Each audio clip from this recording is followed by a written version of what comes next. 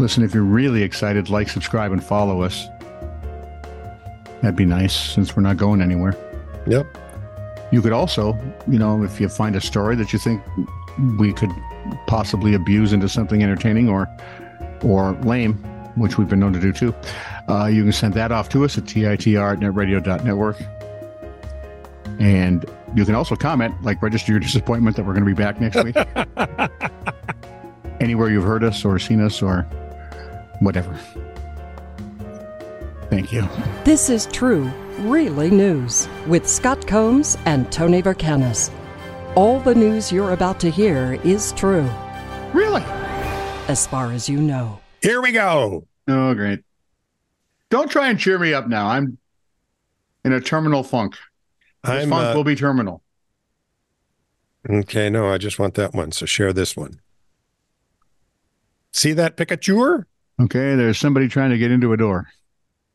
Yep. He is using that. He's using, what is he using? I can't tell from here. It's a chainsaw. No, it's not. It's a chainsaw. You're right. It's a chainsaw. Oh. So, this is the moment a landlord cuts a hole in the door of a property to evict a tenant. Samuel Leeds, who claims to have built up a £1 million property portfolio, posted the video on X, formerly known as Twitter, on December 13th. I have a question. Yes. Just a technical thing. Yeah, go ahead. According to the AP Stylistic Handbook, how long do we have to mention that X was formerly Twitter? Apparently, forever. Until Elon sells it, I'm guessing? Yeah, maybe. Oh, okay. 29-year-old said, today I had to evict somebody out of my property with a chainsaw. If they were at a hotel and refused to check out, security would break entry within the hour. My lawyer suggested I send a certified bailiff, but I figured it was more fun doing it myself. Yeah, all that like way, him. just for his, I'm just having fun, guys. Everybody relax. Kind of like him. It's a great idea. I mean, he could have used a bazooka. Right? But he didn't. He did not. He showed restraint. A Brooklyn-based art collective. If I gave you the initials, you got a pen handy? No. Okay, you need something to follow these. MSCHF is the Brooklyn-based art collective. MSCHF. Yeah. They created a teeny tiny handbag that sold for $63,000 at auction this summer, according to CNN. It's a neon green bag. It measured less than 0.3 inches wide. What are you going to keep in there? A little money? Yeah. Remember the initials? MSCHF. It's a bag modeled after the iconic Louis Vuitton bag called the On the Go Tote, but it was not sanctioned by the designer because he probably couldn't see it. It was made using technology that prints 3D micro-scale plastic parts and was sold with a microscope so that the owner can actually see it. MSCHF. If we were going to turn that into something we could say, it'd be mischief. $63,000, but they did. Right? Give you the microscope, so. Yeah, that's good. I'll be right back. You know what the problem is, don't you? I drink 20 ounces of coffee while I'm writing my portion of the show. And then during the show, I drink 20 ounces of tea. Yeah, I'll do it. I could drown in my own teepee. Canberra doctors revealed they'd removed an 8-centimeter roundworm live and wriggling from the brain of a 64-year-old Australian woman. I'm sticking with you. They said she'd most likely picked up the carpet python parasite. Here's a name. Ready? Ophidoscaris robertsi. Yeah, I don't care. It's still icky, no matter how you pronounce it. She apparently was foraging for warrigal greens, an edible native plant, at a lake near her home in New South Wales, and came into accidental contact with the snakes.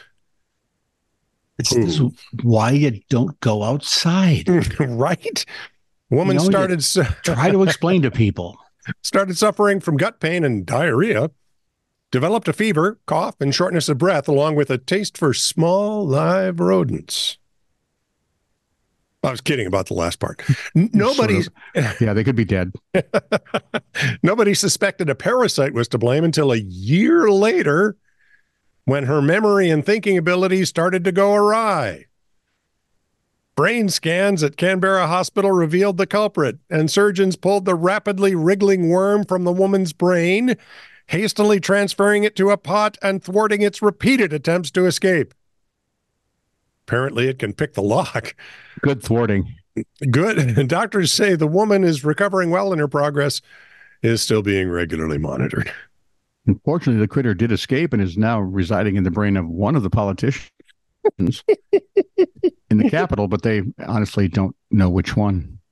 It's kind of hilarious, though. Every time he's giving a speech, he always has an aquarium full of live mice right next to him, just in case. Need a quick snap. We watched that on V, didn't we? I think we did. That's the image I keep seeing. Yeah. And I can't think of her name now. The lady that was the actress on Morena Baccarin. Firefly. Thank you. You're welcome. She's such a lovely young lady. I love her voice. Yes. And she ate a rat. The bride, it just... So I just don't watch V anymore, ever. Yeah. I watch Firefly, though. I do watch that a lot. I just had my annual rewatching. Turns out the same. They cancel it at the end of the 13, but there's a cool movie at the end. See, and I watch the cycle at every year and a half. The Bridge of Flowers. See, there are two. I only have two rituals. Okay. And they're both very religious. I watch Firefly and Serenity at least once a year. Mm-hmm. And I read, it's called The Hammer of God. I've heard of this. It's a novella from, Pastor Erickson is going to be so upset after we spent all that time. Portugal? No, turning it into English. He's Swedish. The Moon. Bogertz wrote it. Oh, okay. It's spectacularly well done. So those are the two things I always, that, and of course I have to watch It's a Wonderful Life. There you go. Where was I now? Talking about this wonderful life we live. The Bridge of Flowers between Shelburne and Buckland, Massachusetts. Okay. Draws walkers from both cities to view the flora alongside this scenic footbridge. According to Mass Live, the Bridge of Flowers Committee is now asking residents to do one thing, please. Well, actually, to not do one thing, please. Don't scatter your loved one's ashes here. Like that's going to stop them. According to the co-chair of the committee, Carol Angus, it's not healthy. The gardeners and volunteers are exposed to human remains, and the leaves and roots of the plants are damaged. See, you had the same reaction I did. According to Angus, it's all very upsetting.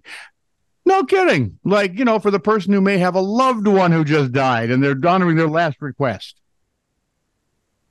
I've got a last request to have my ashes sprinkled on her. See, I always wanted my ashes sprinkled on Valerie Bertinelli after a workout. Yep. Wanted to hang around for a while, but yeah, I'm over that now. Are you? Yeah. My wife for decades tried to explain to me why that was wrong, and one day I just decided, yeah, that is wrong. I still don't think. But if it should happen, yeah, if it just, I would have no control over it because I'd be dead. Right. And very ashy if I were cremated. There we go. Now, if I weren't cremated, that would be harder. Flump. Valerie Bertinelli was killed by a dead guy today. Somebody get this dipstick off of me. What the hell? Betty White would appreciate the humor, though. Yes, she would. This is true, really news. Send email to TITR@netradio.network.